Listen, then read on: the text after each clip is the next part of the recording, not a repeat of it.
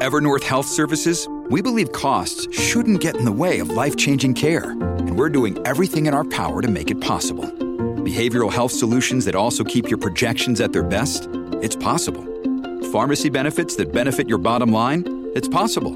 Complex specialty care that cares about your ROI? It's possible. Because we're already doing it. All while saving businesses billions. That's Wonder made possible. Learn more at evernorth.com/wonder. News, weather, traffic, money, politics, big interviews, and bold opinions. It's what's happening right now. This is Mornings with Simi. We are kicking things off this morning by talking to our Scott Shantz because what we're going to be talking about is so outrageous that I wanted to get started. Good morning, Scott. Hi, how are you? I am good, thank you. I have to tell you, Scott, I've spent quite a time with quite a few chefs over the years because in my previous life I used to host a cooking show.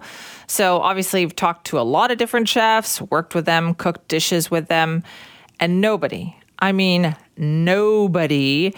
ever used the appliance that we're about to talk about to cook a steak. Yeah, it's kind of like, I think in chef world, kind of sacrilege. It's taboo, to talk yes. about using a microwave for almost anything, that being the kitchen appliance, the microwave for anything, let alone, Simi, for cooking steak, which is kind of like the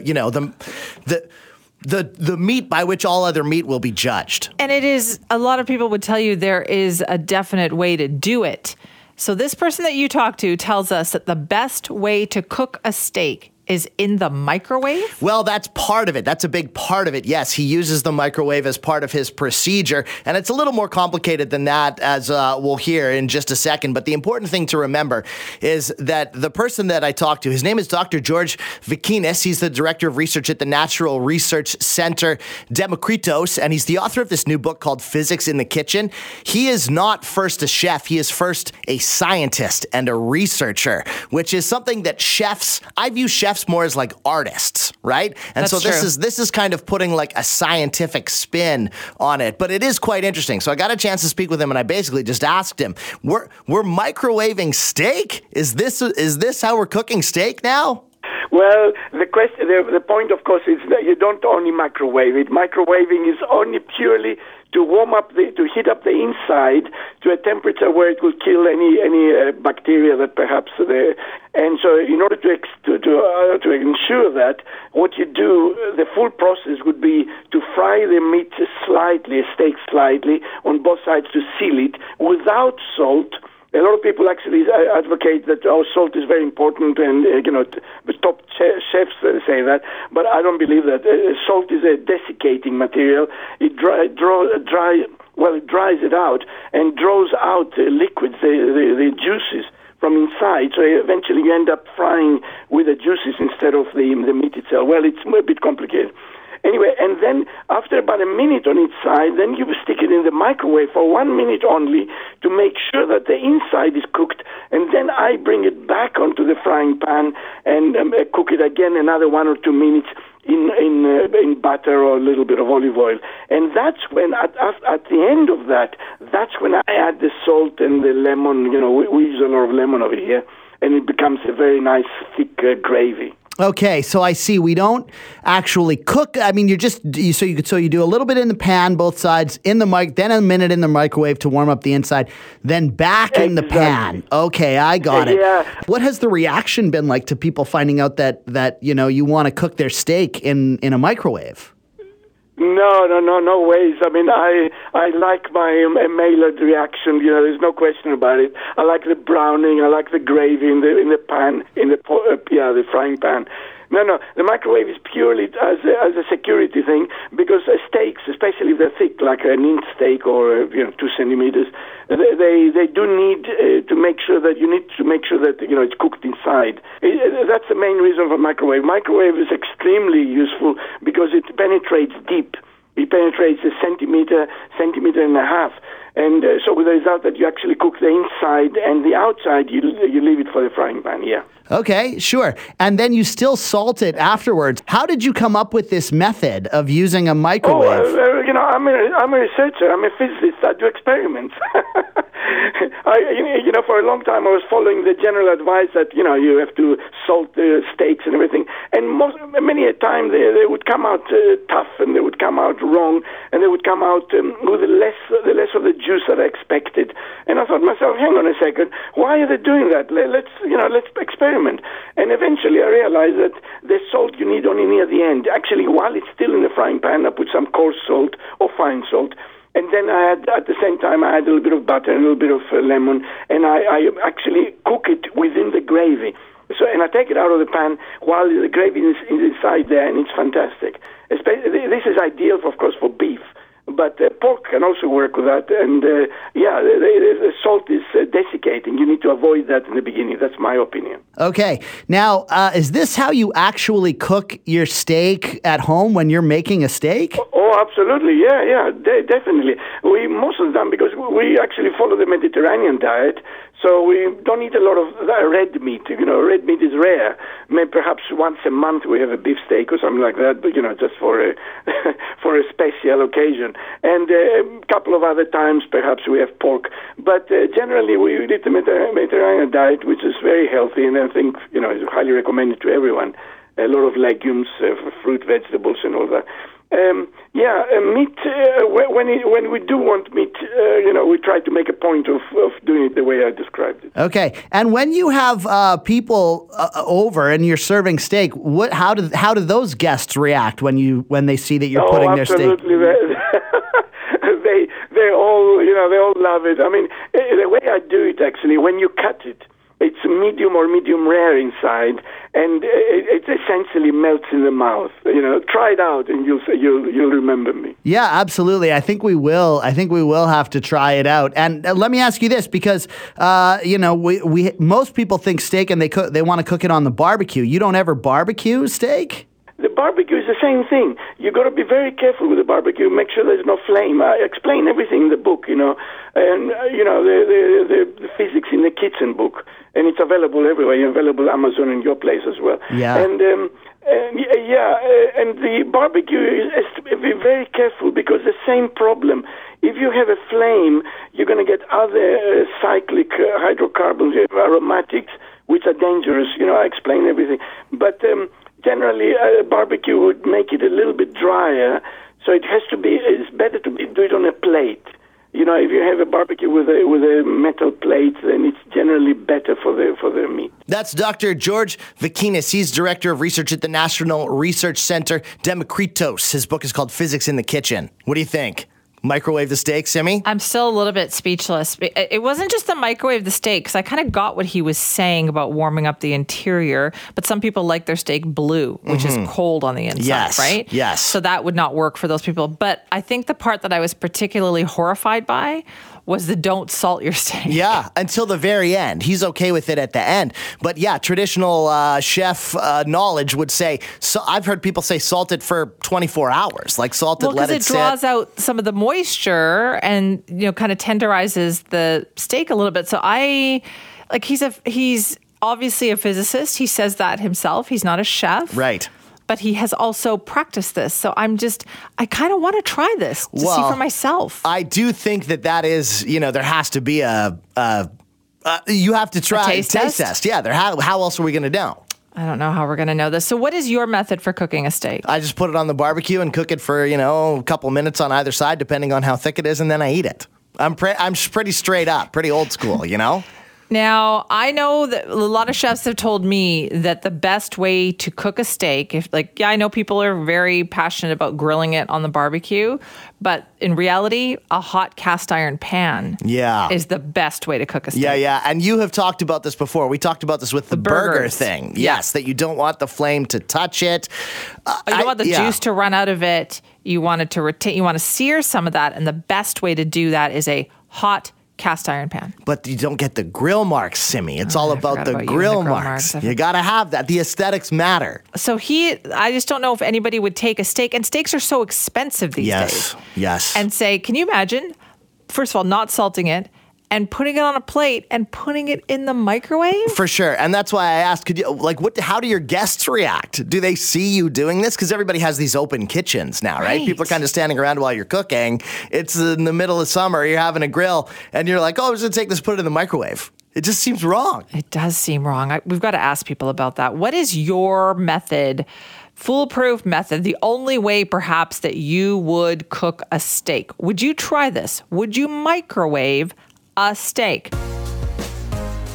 This is Mornings with Simi. All right, it's time for us to check in with Vaughn Palmer from the Vancouver Sun this morning. Good morning, Vaughn. Hey, good morning, Simi. I have to say that this one kind of caught me off guard. I didn't realize they were considering adding new areas for the speculation tax. Well, the government looks for new targets. Mom deserves the best, and there's no better place to shop for Mother's Day than Whole Foods Market. They're your destination for unbeatable savings, from premium gifts to show-stopping flowers and irresistible desserts. Start by saving 33% with Prime on all body care and candles. Then get a 15-stem bunch of tulips for just $9.99 each with Prime. Round out Mom's menu with festive rosé, irresistible berry chantilly cake, and more special treats. Come celebrate Mother's Day at Whole Foods Market. Target to blame every day for the lack of progress on housing affordability. And yesterday's announcement came as a bit of a surprise. They've added 13 communities to the speculation and vacancy tax. So you got a second place there. You have to rent it out for half the year, or you have to pay the tax. A bit of a tweak in the strategy on the tax. When it was first announced by Carol James way back in 2018, she made it pretty clear that they weren't going after necessarily like recreational properties and communities that are tourist dependent and recreation dependent. Right. But it was I remember really that. aimed at people that have, a second place in Vancouver and they live in Victoria, or they've got, a backup place in one of the big cities. And they made a point of leaving some of the major resort recreational communities out of the list. So yesterday, however, we get, the list is not, we've moved well beyond urban British Columbia. So what do you got? Courtenay, Comox, Cumberland, Parksville, Qualicum Beach, and in the Okanagan, Vernon, Coldstream, Kamloops. Well, Kamloops isn't in the Okanagan, but anyway. Lake Country, Peachland, Summerland, and Salmon Arm. So those are places where, if people have a second place there, it's more about family vacations and holidays and less about having a second place to make money. But Minister got asked about this. Katrina Conroy, the finance minister, Simi, got asked about this yesterday and what kind of support does she have? And initially she said, well, we consulted with the communities. We didn't just, throw these names out there. We do this, yeah. And there was support. And a couple of my colleagues in the press conference said, you sure about that? And she said, well, I'll double check and get back to you. This is clearly a really well thought through thing. Yeah. The ministers were very well briefed. Well, it turns out, of course, that you got people coming forward saying they weren't consulted. The mayor of Penticton was out within the hour saying, we weren't consulted in Penticton. And while we support the idea of more affordable housing, this is going to have an impact on our community, Simi, because, of course, Penticton is one of the big places in British Columbia for recreational property, and they weren't consulted. Parksville said they weren't consulted, and by the time, that the hour was out, the minister's claim that she had consulted on this and had secured support for it was somewhat frayed. This seems like such a really basic mistake to make. Like, to say that communities were consulted when they weren't consulted, wouldn't that be a baseline for doing something like this? Like, wouldn't you at least pick up the phone and call the mayors and say, by the way, this is coming your way? Well, not long after the press release from the mayor of Penticton saying he wasn't consulted, we got a press release from the New Democrats that explained the real reason for doing this. They put out a press release saying BC United would get rid of the speculation and vacancy tax. They're opposed to it. Simi, this is about polarizing the electorate. pointing fingers at people that, you got a second property, you're not going to have a huge amount of support from the public that's worried about housing affordability, polarizing the electorate, pointing fingers at BC United. And by the way, if some communities are collateral damage in that, well, so be it. The government is in re-election mode. And frankly, Simi, I don't think it much cares. They just did to these communities exactly what the federal Liberal government did to them a couple of weeks ago. Yes, that's... Well, what are the limits on hypocrisy? Can you really be too cynical in the business we're in, Simi? I guess not, but I thought, boy, that just changes how I look at that from a couple of weeks ago. They just did it completely to a bunch of mayors. Yeah, well, you had the ombudsman on this week. Jay Chalk put out his report, and he said, the government didn't really let people know that it had changed the rules on the COVID assistance package, and he said, he finds it ironic that the provincial government is complaining about the federal government and its handling of this, and the provincial government is doing the same thing. So, oh man, it's tough doing your job. What would we talk about if it weren't for government hypocrisy? I guess so. This one just seems so outrageous. It wouldn't have cost them anything, maybe a day, to get a hold of some of these mayors, and just so you could say that you consulted them. But who lets the minister, or why does the minister go out there without at least double checking that? Well, if we could get our hands on the internal emails in the government on this and how they put together the schedule for announcements, we might discover why this was announced yesterday as opposed to some other day. Basically, the New Democrats are on an announcement a day mode around their housing action plan. And a lot of what they're announcing isn't going to happen right away. The effect of all of this, even if it works, won't necessarily play out between now and the election. They'll still be able to talk about it and be able to polarize the electorate around it. And the other thing to note about speculation and vacancy tax is, whatever you think of it as a strategy, it has proven to be a pretty good cash cow for the government. It's raised hundreds of millions of dollars because, some people out there go, all right, fine, I'm just going to pay it. I'm not renting my place out. The other thing the minister said yesterday, Simi, which, may be of interest to people in this position, is she said there may be exemptions for people who have recreational places that aren't really suitable for renting out the year round. Cabins, uninsulated properties, that sort of thing. She didn't really say how that would work, but she did suggest there may be something in the works down the road before this is incorporated in the next budget in February, that would allow you to plead for an exemption because your place isn't really suitable for renting out all year because nobody would rent it. And so it would be unfair to tax you when there is no market for that place. Right. But just the hypocrisy is astounding on this one. All right. We are back talking with Vaughn Palmer this morning, and we have a BC Ferries update for you, Vaughn. Yes, Simi, it's been a bad year on the major routes on BC Ferries. A lot of cancellations, vessels out of service, no backup vessels. And so the Ferry Corporation has announced this week they are looking for expressions of interest for building 6 new ferries for the major routes. These would be big ships, 2,000 passenger capacity, so same scale as the Spirit class. And they are going to, when they get their expressions of interest, they're going to try to award tenders for construction by next summer. All cause for celebration there, Simi. Oh, these would be hybrids too. They're not just diesel, they're diesel battery. So definitely Ferry Corporation looking to the future. However, the listener who is planning on taking the ferries in the next little while shouldn't get too excited.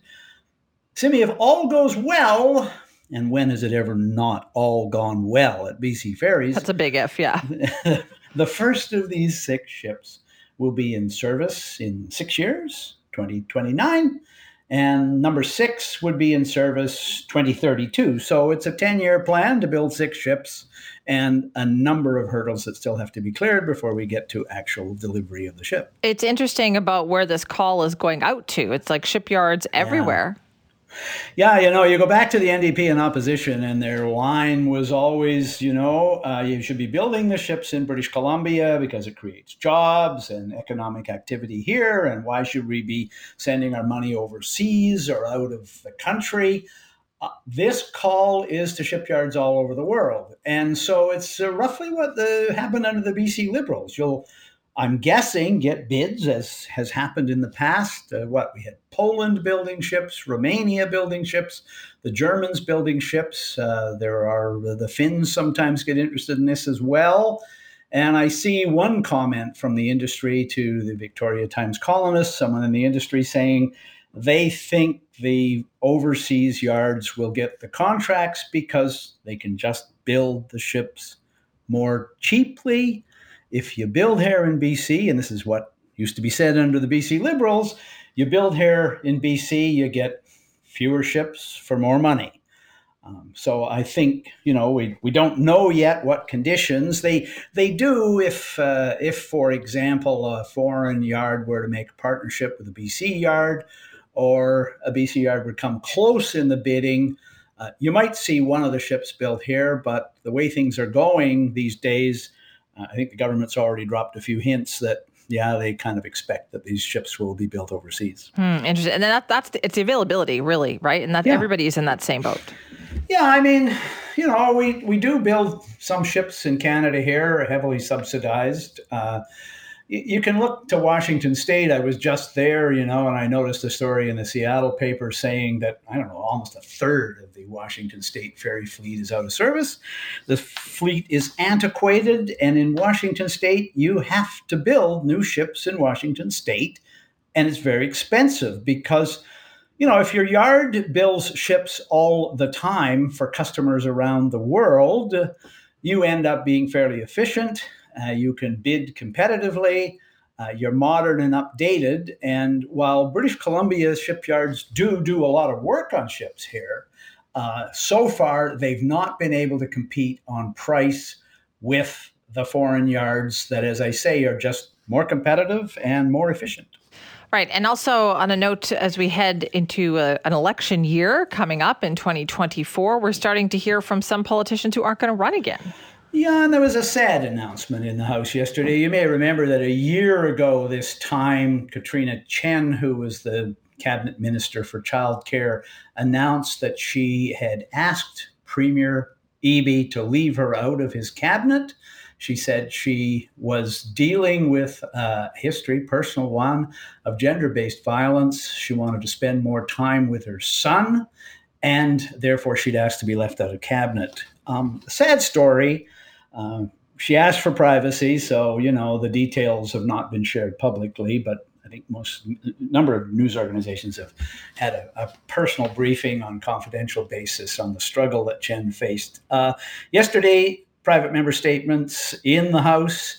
She started off by saying farewell to her colleagues. She's been working from home, so she did this on the Zoom hookup, and she's not running again. She thanked the Premier's office for the support. She said she'd been able to make very good use of the year to seek professional help for her own trauma, spend much more time with her son. She was looking forward to the next step in her life, but she wasn't running again. Outpouring of support in the House. As a general recognition, Simi, this is a very sad story. She was an effective minister of childcare. She's very good at her job. And it's a loss to the government, a loss to public life that she's not running again, but you have to respect her for doing it. It's a big sacrifice, but, she says herself, she thinks she's making the right decision, and I would be the last to argue whether she knows the personal reasons better than I could hope to. Now, she was the minister in charge of the childcare file when the Horgan government was really going all out in childcare. Yeah, and, relatively inexperienced in politics. And what I was struck was every time it came up in the House and the opposition would, be challenging the government. You've made great promises on childcare. You haven't made much progress. She's very good at defending the government's record on the file. She clearly knew it very well. I don't think there's any question that she would be a minister in David Eby's government if she had chosen to stay with him. In fact, there was a lot of speculation that she might be promoted. Childcare is a minister of state, so not a full-blown ministry. That she might have been promoted, for example, to become the Minister of Children and Family Development instead of Mitzi Dean. But that didn't happen. And now she's leaving the political arena, and, you have to wish her well. But absolutely, it's just a sad story to see someone have to leave for reasons that have nothing to do with her politics and her professional performance. That's true, but we wish her all the best. Vaughn, thank you. Bye-bye, Simi. This is Mornings with Simi. What happened yesterday at Rainbow Bridge? This is a Niagara Falls border crossing. There was an explosion there, and then it just seemed like the narrative, the media, everything kicked into overdrive with speculation. A lot of that initial reporting, though, had to be walked back by some news outlets later. There was concern that this was a terrorist attack, and then we find out it was really not. It was anything but. We're going to get all the details now on how this unfolded and what happened and what we know with Reggie Cicchini, our Washington correspondent for Global News. Good morning, Reggie. Good morning. Okay, so what do we know about what happened? Well, we know that it was a white vehicle traveling at a high rate of speed, possibly starting from within the vicinity of a casino that's just a couple of blocks away from the Rainbow Bridge. And then from the security camera footage we've seen and from the witnesses that have discussed it, they saw the vehicle travel very quickly. It went airborne after hitting a median and a guardrail. And ultimately, as it landed, it drove into, or at least landed into, some part of the border complex there and exploded. And you're right. There were some outlets, some conversations immediately jumped into the conversation about terrorism. We can talk about that, in a little bit. But at the end of the day, that's only because the FBI came out earlier this week and discussed the fact that there is a higher risk for some kind of incident this week and in the weeks ahead. So everybody was a little bit on edge. But at the end of the day, FBI's turned this over to Niagara Falls Police, and this is now being treated as a traffic incident. Right. Okay. It took some time, though, right? Because some media outlets, like Fox News, was on the air for hours talking about a terrorist attack from Canada. And I think on this side of the border, people were going, what? What's happening right now? Yeah, I mean, look, it wasn't just Fox News. There were some other outlets that were running on assumptions here that this was some form of terrorist attack. And you're right, Fox News did jump on that very quickly with a reporter saying that they were getting credible information from law enforcement sources. At the beginning of one of these kinds of incidents, the first thing that people jump to, especially in an area like the border, is that it's going to be linked to terrorist activity. But I spoke to some senior White House officials earlier in the day, kind of in the hours after this happened. And the White House was pushing back to say, look, don't follow in the footsteps of things that we don't know about right now. We don't know the circumstances. We don't know, even when they were talking about incendiary devices at the vehicle, some stations went with that. And ultimately, it forced them to walk back. And what that does is lead to kind of public doubt into the reporting here, because some people were essentially trying to almost sensationalize what the incident was. Right. There was like this race to get information on the air, and even law enforcement can be speculating, but then it just kind of gets out of control. Yeah. And I mean, look, we've been in this business long enough to know, get the information right, don't get it right fastest. And law enforcement, of course, they're going to come out and they're going to give their best guesses as to what things might be. But that's, of course, the law enforcement way of approaching something. The fact that this happened at a border meant that this was going to have a significantly higher number of law enforcement personnel dispatched to it, including JTTF, which is, part of the FBI here. And they have to work through their procedures in order to be able to clear one step to clear the next step to find out who's going to be recalled and who this will ultimately be handed off to. At the end of the day, now that this is nothing more than a traffic accident, a tragic traffic accident, the questions are going to be, how did this happen? But because there's no, the two people in the vehicle, aren't alive anymore, it's going to be much more difficult to try and piece this together, and try to offer some kind of sense of closure to the community. Because if anyone hasn't been there, the Rainbow Bridge, that's almost my backyard. Mm-hmm. It basically is a neighborhood that just kind of opens up into a bridge here. So there are a lot of residential areas that are right around this bridge, and people quite legitimately were concerned. Right. Okay. It didn't take long for this to be a part of the presidential campaign either, did it? Well, I mean, look, of course it's going to be a part of a presidential campaign because you had some members of the Republican Party start to jump to say, look, this is why we have problems with our borders.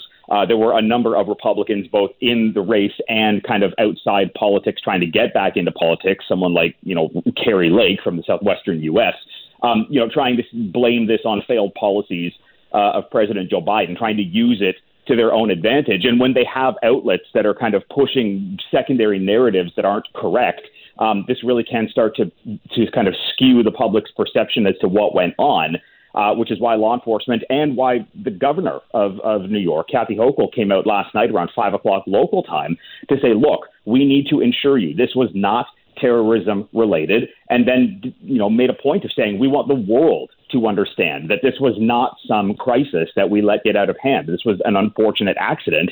Don't take that and run with it to suit your own kind of narrative and comment. Right. Well, they were good about coming out relatively quick, as soon as they possibly could. It seemed like it was like a roller coaster ride of information that was coming out yesterday. Sure, and I think that they wanted to get the upper hand on it as quickly as they could. I mean, look, this was a big, this was a big scene. I don't want to say a crime scene, but this was a big scene here because the car where it exploded, the impact took place at the border crossing on the U.S. side, but it spread across a number of different booths. And, the reconstruction team is still trying to work to put things together. So they very clearly didn't want to come out and provide wrong information, with the exception of the things that they absolutely knew based on the security footage and based on the realities of things like when is this border ultimately going to open here. But to be able to come out within 5 or 6 hours with definitive information of this was not terrorist activity, we're not even calling this an accident, we're calling it an incident. Kudos to law enforcement and government officials for coming out to get that out quickly. They certainly did. All right, Reggie, thank you so much for explaining it to us. Thank you. Appreciate that. That's Reggie Cecchini, our Washington correspondent for Global News, breaking down what happened yesterday with this Rainbow Bridge situation. If you were following the news, and it was changing every minute, it was unfortunate that it seemed the information, the speculation seemed to spiral out of control. There's still an investigation going on here, but right now it's focused on what happened with this vehicle. Why did it launch itself into the air at that high rate of speed and then crash and explode in such a way? They're still trying to work on the identification of the two people who were killed. So there's more information to come, but it is not what some of the initial reporting and information that was coming out said it was. It was not terrorist related. Government officials have been very clear now in saying that. Still some questions about how it happened as well. And of course, we'll update you on that situation. This is Mornings with Simi. Well, let's talk this morning about someone who is really making a difference out there. Because every day, Brock McGillis is trying to make life better for kids who play hockey. How is he doing this? By visiting 100 youth minor hockey teams in 100 days to change attitudes and to make hockey more welcoming. Because it is not easy being gay in the locker room, and Brock would know. Brock McGillis is with us now. He's a leading activist in the LGBTQ plus space and the first openly gay male professional hockey player. Brock, thank you so much for being with us. Thank you for having me. What is this process like for you, sharing your experience with young hockey players? I think ultimately each individual session is incredibly rewarding because you can feel the shifts, you can see it. I've been posting it all over social media. You see how these teenagers engage and want to talk and want to share and want the culture to evolve. So it's been pretty cool. The idea of 100 in 100 days is kind of daunting, and some days I'm only just over a weekend, but I don't even know what day of the week it is. I can imagine too. Is it difficult for you to share your experience about how you felt when it was you in that locker room? Honestly, initially, yes.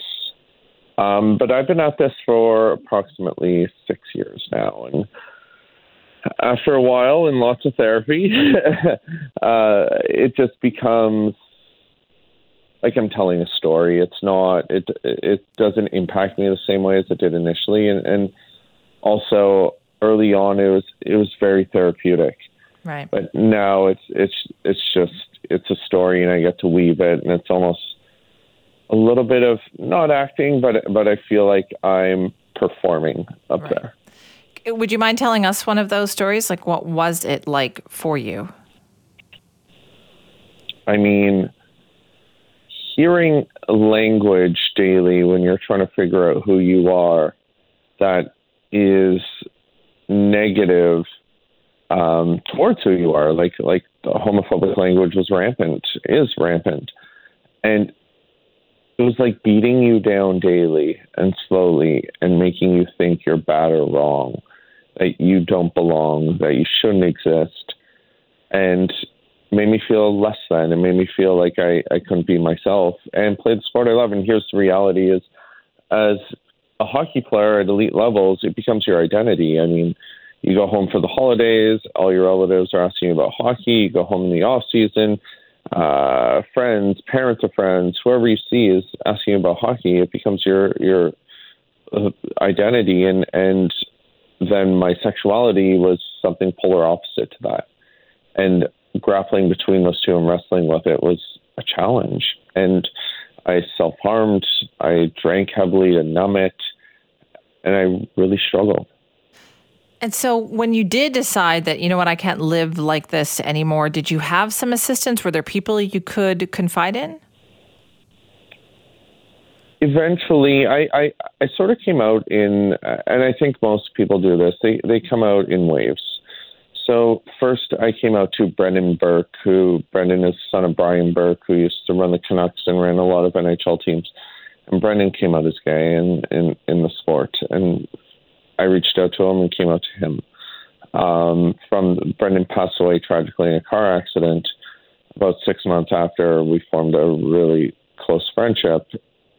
And after that, I decided to come out to my family and all my friends who weren't in hockey. But it was steps, it was gradual. And then when I came out publicly, it was a whole new challenge. I mean, now I was doing media and press and speaking, and it was just a whirlwind that has continued for about 7 years. No kidding. So, Brock, do you think things have gotten better in professional hockey or not?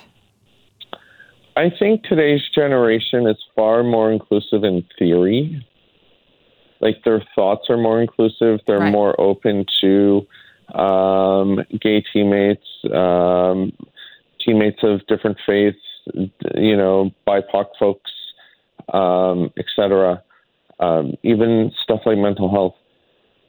I don't think their language and behaviors necessarily match their thoughts. And I think that's what we need to evolve, because they're in a culture and in an environment that's so insular, and they've been in it for so long that they've been programmed by people who came before them. So they may not agree with what they're hearing, but they're still kind of playing along with the game. Totally. And I did it. So I get it. But we shouldn't have to. And we shouldn't also have to adhere to the norms. Like, there's so much conformity in this culture.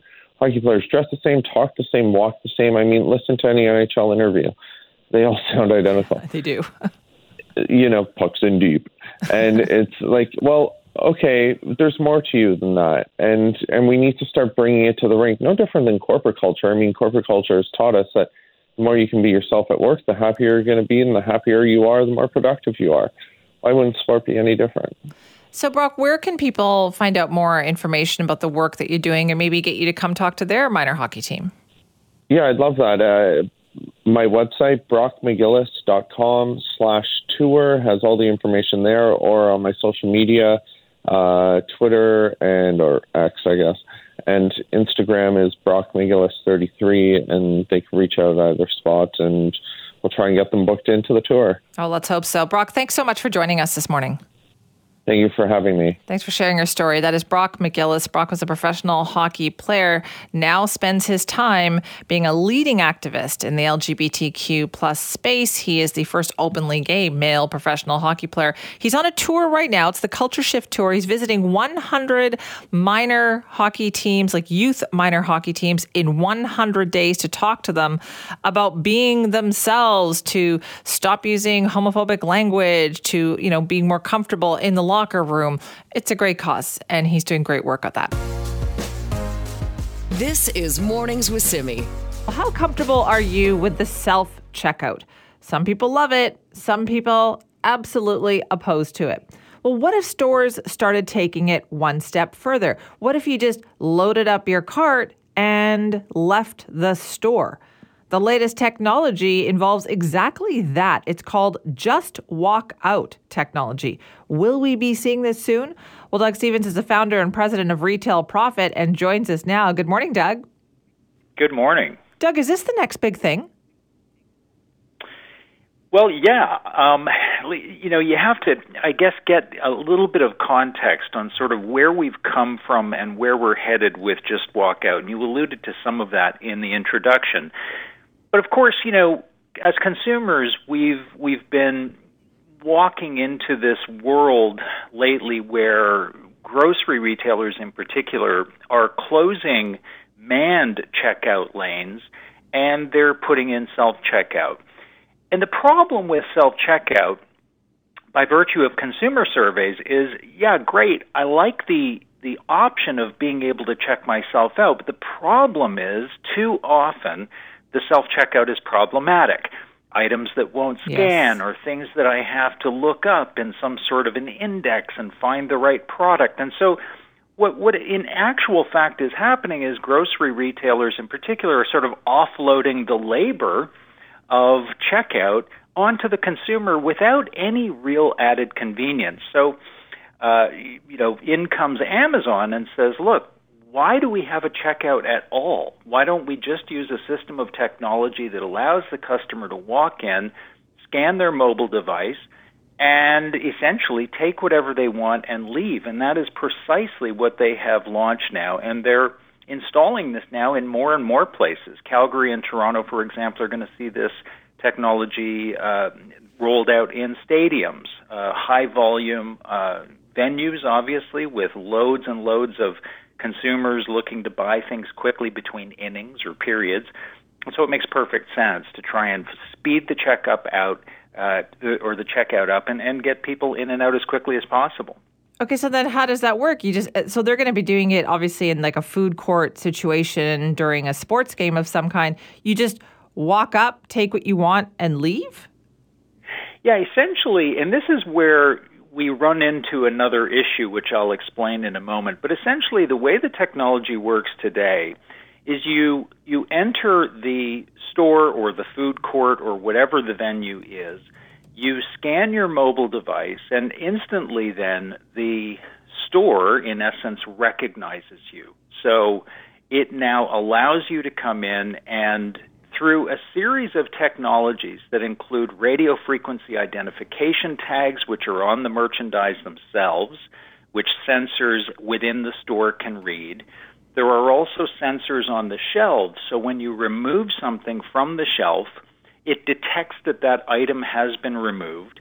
And then there are also an intricate series of cameras in the ceilings of these stores which are actually monitoring the movement of people and sort of amalgamating all this information. So products that are taken, the person that is taking them, all of that is being read and understood by the store. And then as you approach the exit to the store, all of that is totaled up and it's charged to your app or to your device.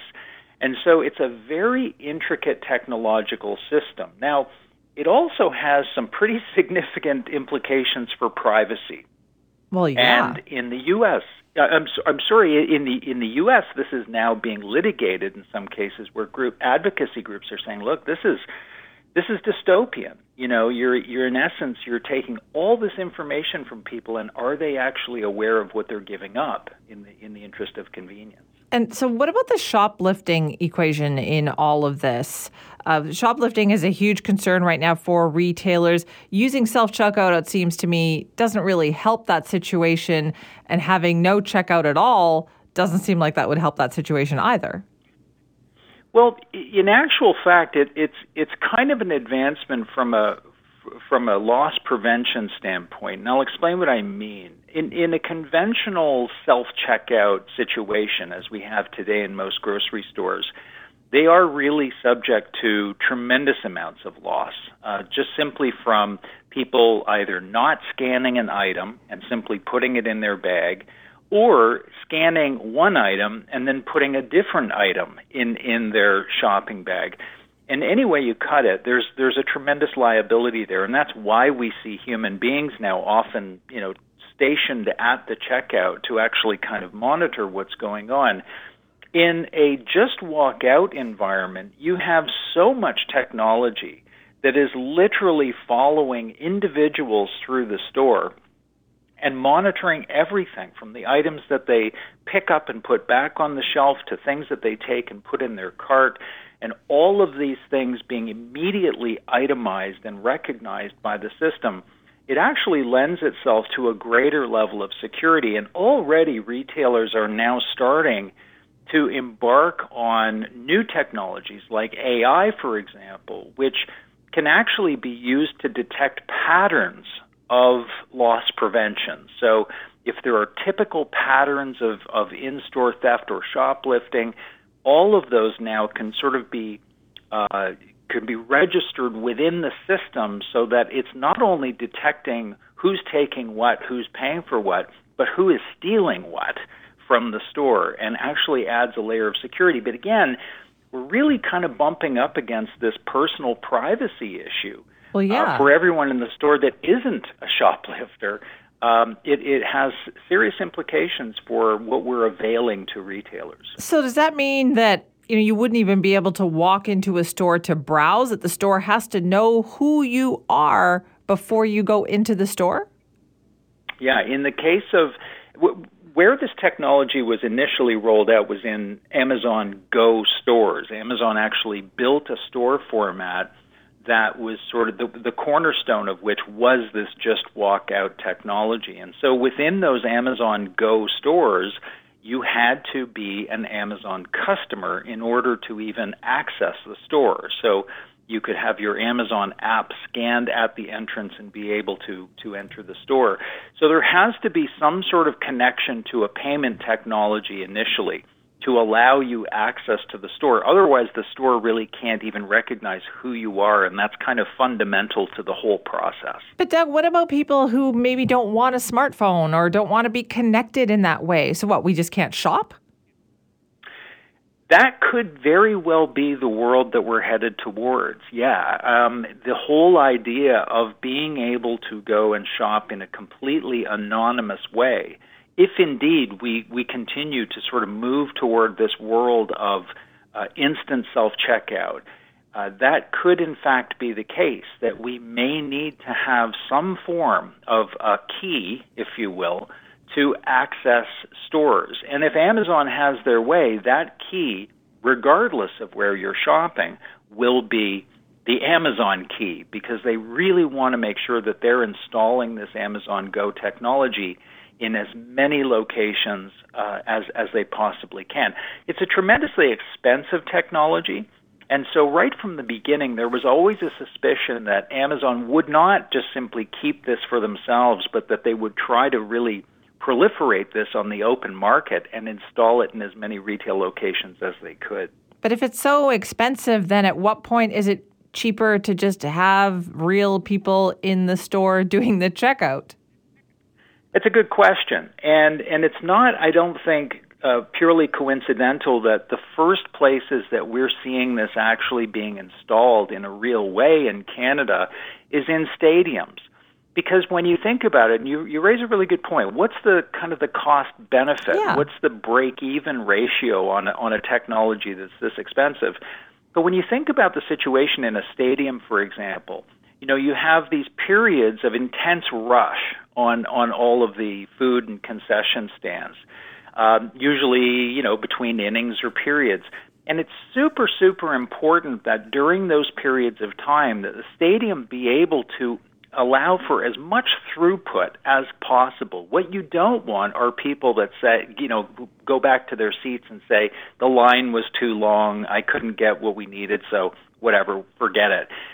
You want as many people as possible to be able to buy. And so in that sort of a setting, I could see the payback being really, really fast on a technology like this, because If you can boost your throughput by, 20, 30%, that's a significant amount of revenue that you now are collecting instead of sending back to the seats empty-handed. You've given us a lot to think about this morning, Doug. Thanks so much for your time. Always a pleasure, Simi. Thank you. As Doug Stevens, founder and president of Retail Profit. Yeah, would you shop at a store like that? This is Mornings with Simi. Every year, school districts try to calculate how many students are going to show up in September so they can plan accordingly. And most years in Surrey, the numbers are wrong, and way more students actually show up. So the Surrey School District has averaged about 800 new students every year for the past 10 years. Some years, it's actually many more than that. And that's why there are hundreds of portables in the district. That's also why they are trying to find a way to better manage all of these students. So what are they thinking about doing? Well, joining us now is Ratinder Matthew, Associate Director of Communications in the Surrey School District. Thanks so much for joining us. Thanks for having me, Simi. So where is the process at right now? What is the district considering? So like you mentioned, we're just growing at a rate that's very unsustainable. We were averaging around 800 new students every year for the past 10 years, and that in and of itself is sort of two elementary schools or one secondary school. But these last 2 years, we've actually averaged 2,400 new students annually. And so, this level of growth isn't sustainable unless we find some long-term solutions to meet our capacity needs. And our preference is to build new schools and in additions to existing schools, but we need to find some additional strategies to help us manage that. Okay, so what are those additional strategies? So we sent out a survey to all parents on Monday with 12 strategies that we're considering, and we want community feedback from our staff, from our parents, guardians around these strategies. So this is busing students to a neighborhood school, hybrid online classes, dividing the school day into two separate shifts. From 7:30 to 1:30 or 2 p.m. to 8 p.m., tri-semester schooling. So that would be, students would have breaks at different points of the year. So some students would go from September to May, some December to August, or May to December. And, so these are all options that and others, situating schools within residential, corporate, or community buildings. So these are all options that are, we're still in the consideration phase, and a key part of that is getting that community input, having parents weigh in on options that work and don't work. And we know, families have summer vacations, Christmas vacations, kids have after-school jobs, there's sports.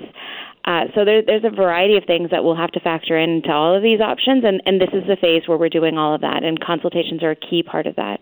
Is there also a realization here that what is being asked for or what's going on is just no longer sustainable? Like, you can build more schools, but it takes a long time. That process is just not working for Surrey.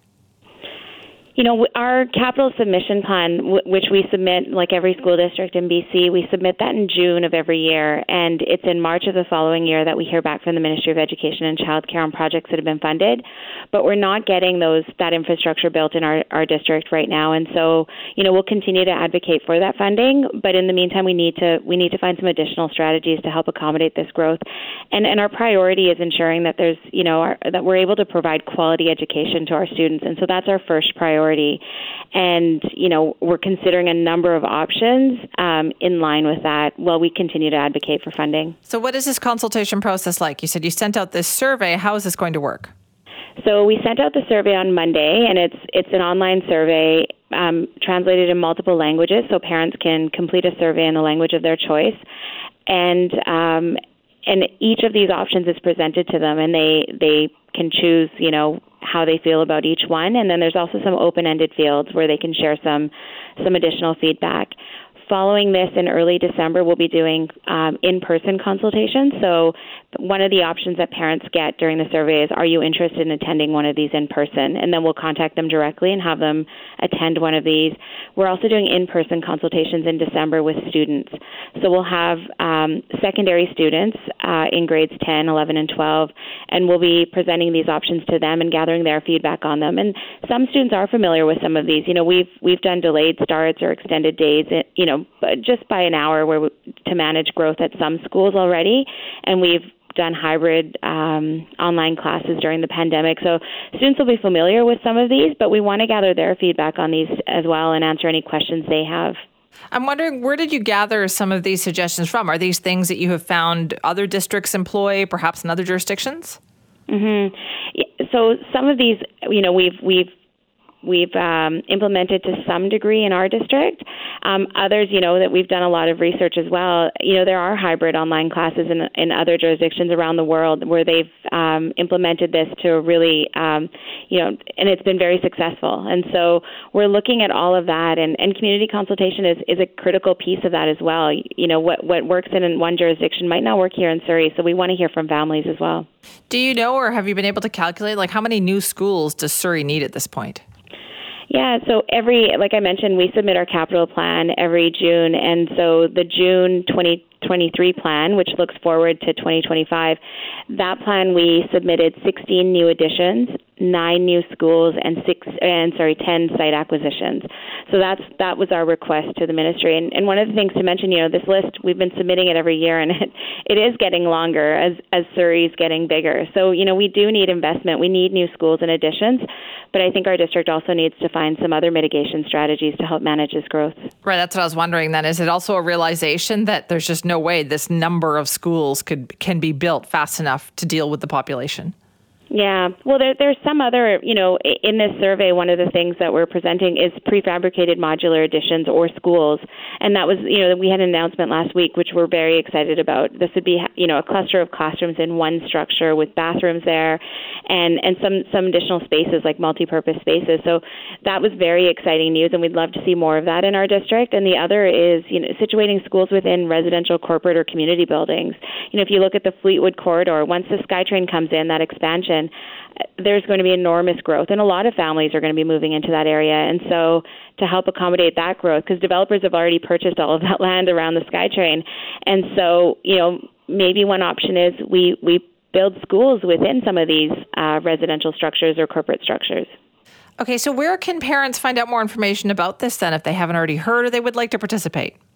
So all parents would have received an email on Monday, and, I encourage everyone to check their junk folders. We've already received 6,000 responses. Oh, wow. So, and so and the vast majority have been parents. I think 60% have been families. And so check your junk folder, and if you haven't received an email, talk to your principal or your school, and they can ensure that you get the link. Okay, well, good to hear. I'm fascinated to find out what the results are. Thank you so much for joining us this morning. Thanks for having me. That's Ratinder Matthew, Associate Director of Communications at the Surrey School District. So they realize that it's not realistic to expect that enough schools are going to be built fast enough to deal with the overpopulation of kids that they've got right now in portables in Surrey. And so they need to try other mitigation measures too. So they've embarked on this survey process of asking parents, how do you feel about things like extending school hours? Like that would be managing the building time better, implementing multiple semesters, like a tri-semester system, or changing the hours of the school day, or constructing prefabricated classrooms and buildings. So maybe even busing students to outside of their immediate neighborhoods. This is an important part of this process because, all these schools will not be built in time to deal with all the kids that are in Surrey. So what are the other things that they can do? As a parent, how would you feel about that? Which one of those would you find, I guess the way to put it is least objectionable? Which one do you think, that would work. That might be okay. Let me know. Simi at cknw.com. This is Mornings with Simi. It is a big money mystery. Where is Greg Martel? Now, Martel is a mortgage broker who was based in Victoria, but is now a wanted man with hundreds of millions of dollars missing and hundreds of investors who may have been victim to a Ponzi scheme. So how did this happen? How did he get away? Well, there's been fascinating coverage of this with Gordon Hoekstra, who's investigative reporter for the Vancouver Sun. You can check out his work at vancouversun.com, and he joins us now to talk about it. Gordon, thanks for being here.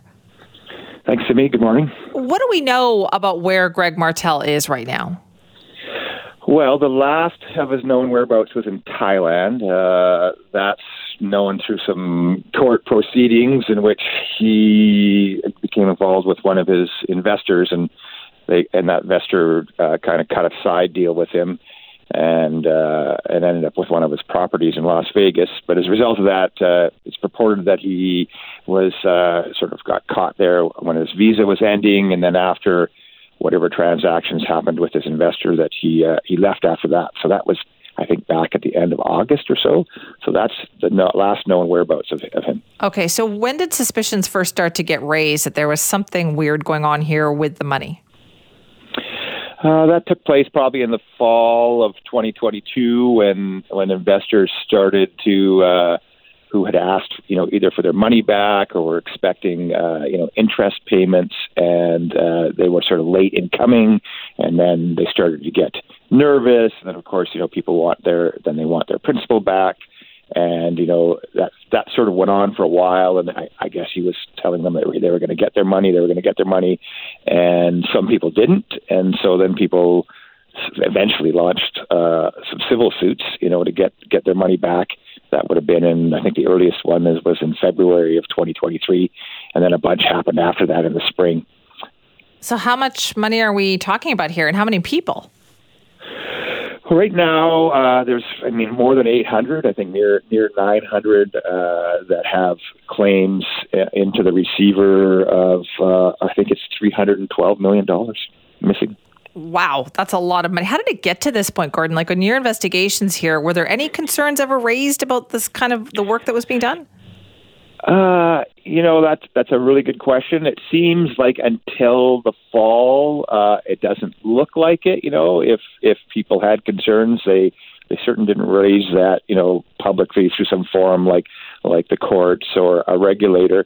I mean, this is an alleged Ponzi scheme at this point, but in Ponzi schemes, that's what happens, is that until you have to have, enough money coming in to keep the money rolling out, at least in some form, and either in your interest payments or your returns or whatever.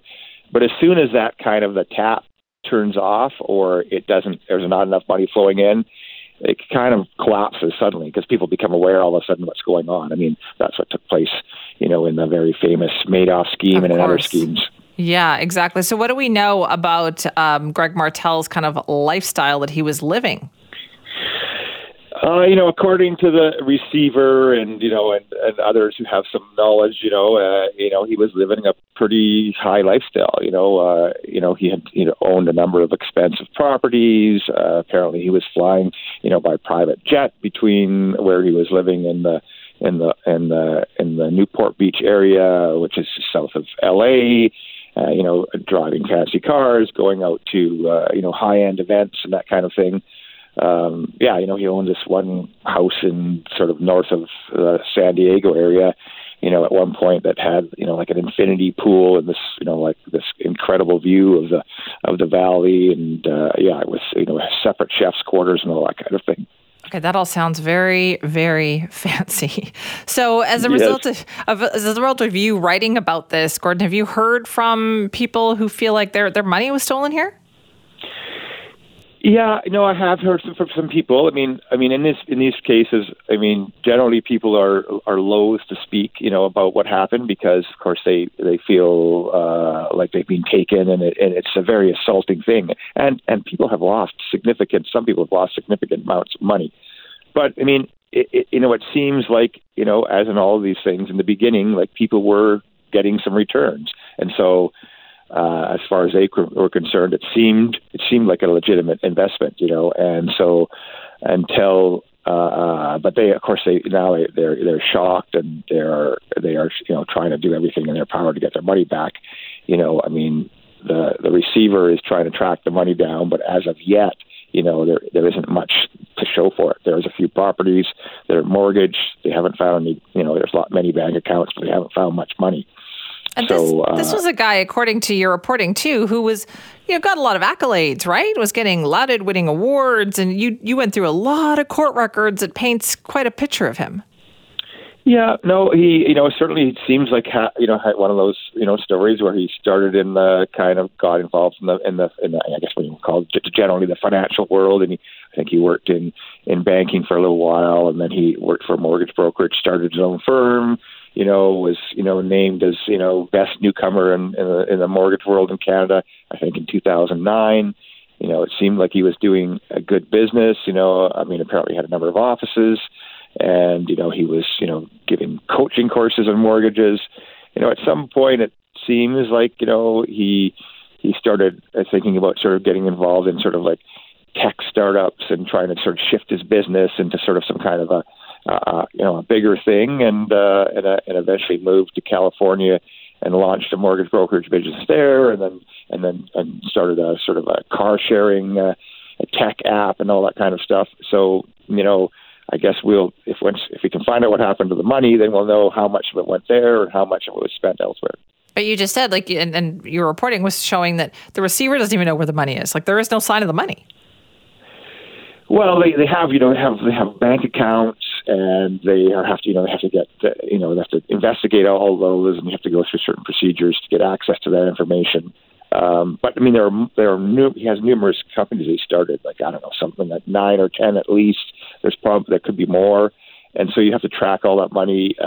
And so far, that's just a whole process to sort of check where things went and what happened to it. So until they do that, they're not going to have a clear idea if there's any possibility that there is any money left over or where it went. Wow, what a mystery. Great piece, though, Gordon. Thanks so much for talking to us about it this morning. Okay, thanks, Siri. Appreciate that. Gordon Hoekstra is an investigative reporter for the Vancouver Sun. You can read his piece about Greg Martel, who was a mortgage broker and who's now, I guess, on the run, has gone missing. Yeah, but so is about $300 million of clients' money. At least that's what the clients say. And they don't know what they're going to get back, if anything. It does sound at this point like some kind of alleged Ponzi scheme, as Gordon pointed out. Anyway, read all about it, and we'll certainly keep you updated on that. And also, a lot of people lost money, too. If you've had that happen to you, let us know. Simi at cknw.com.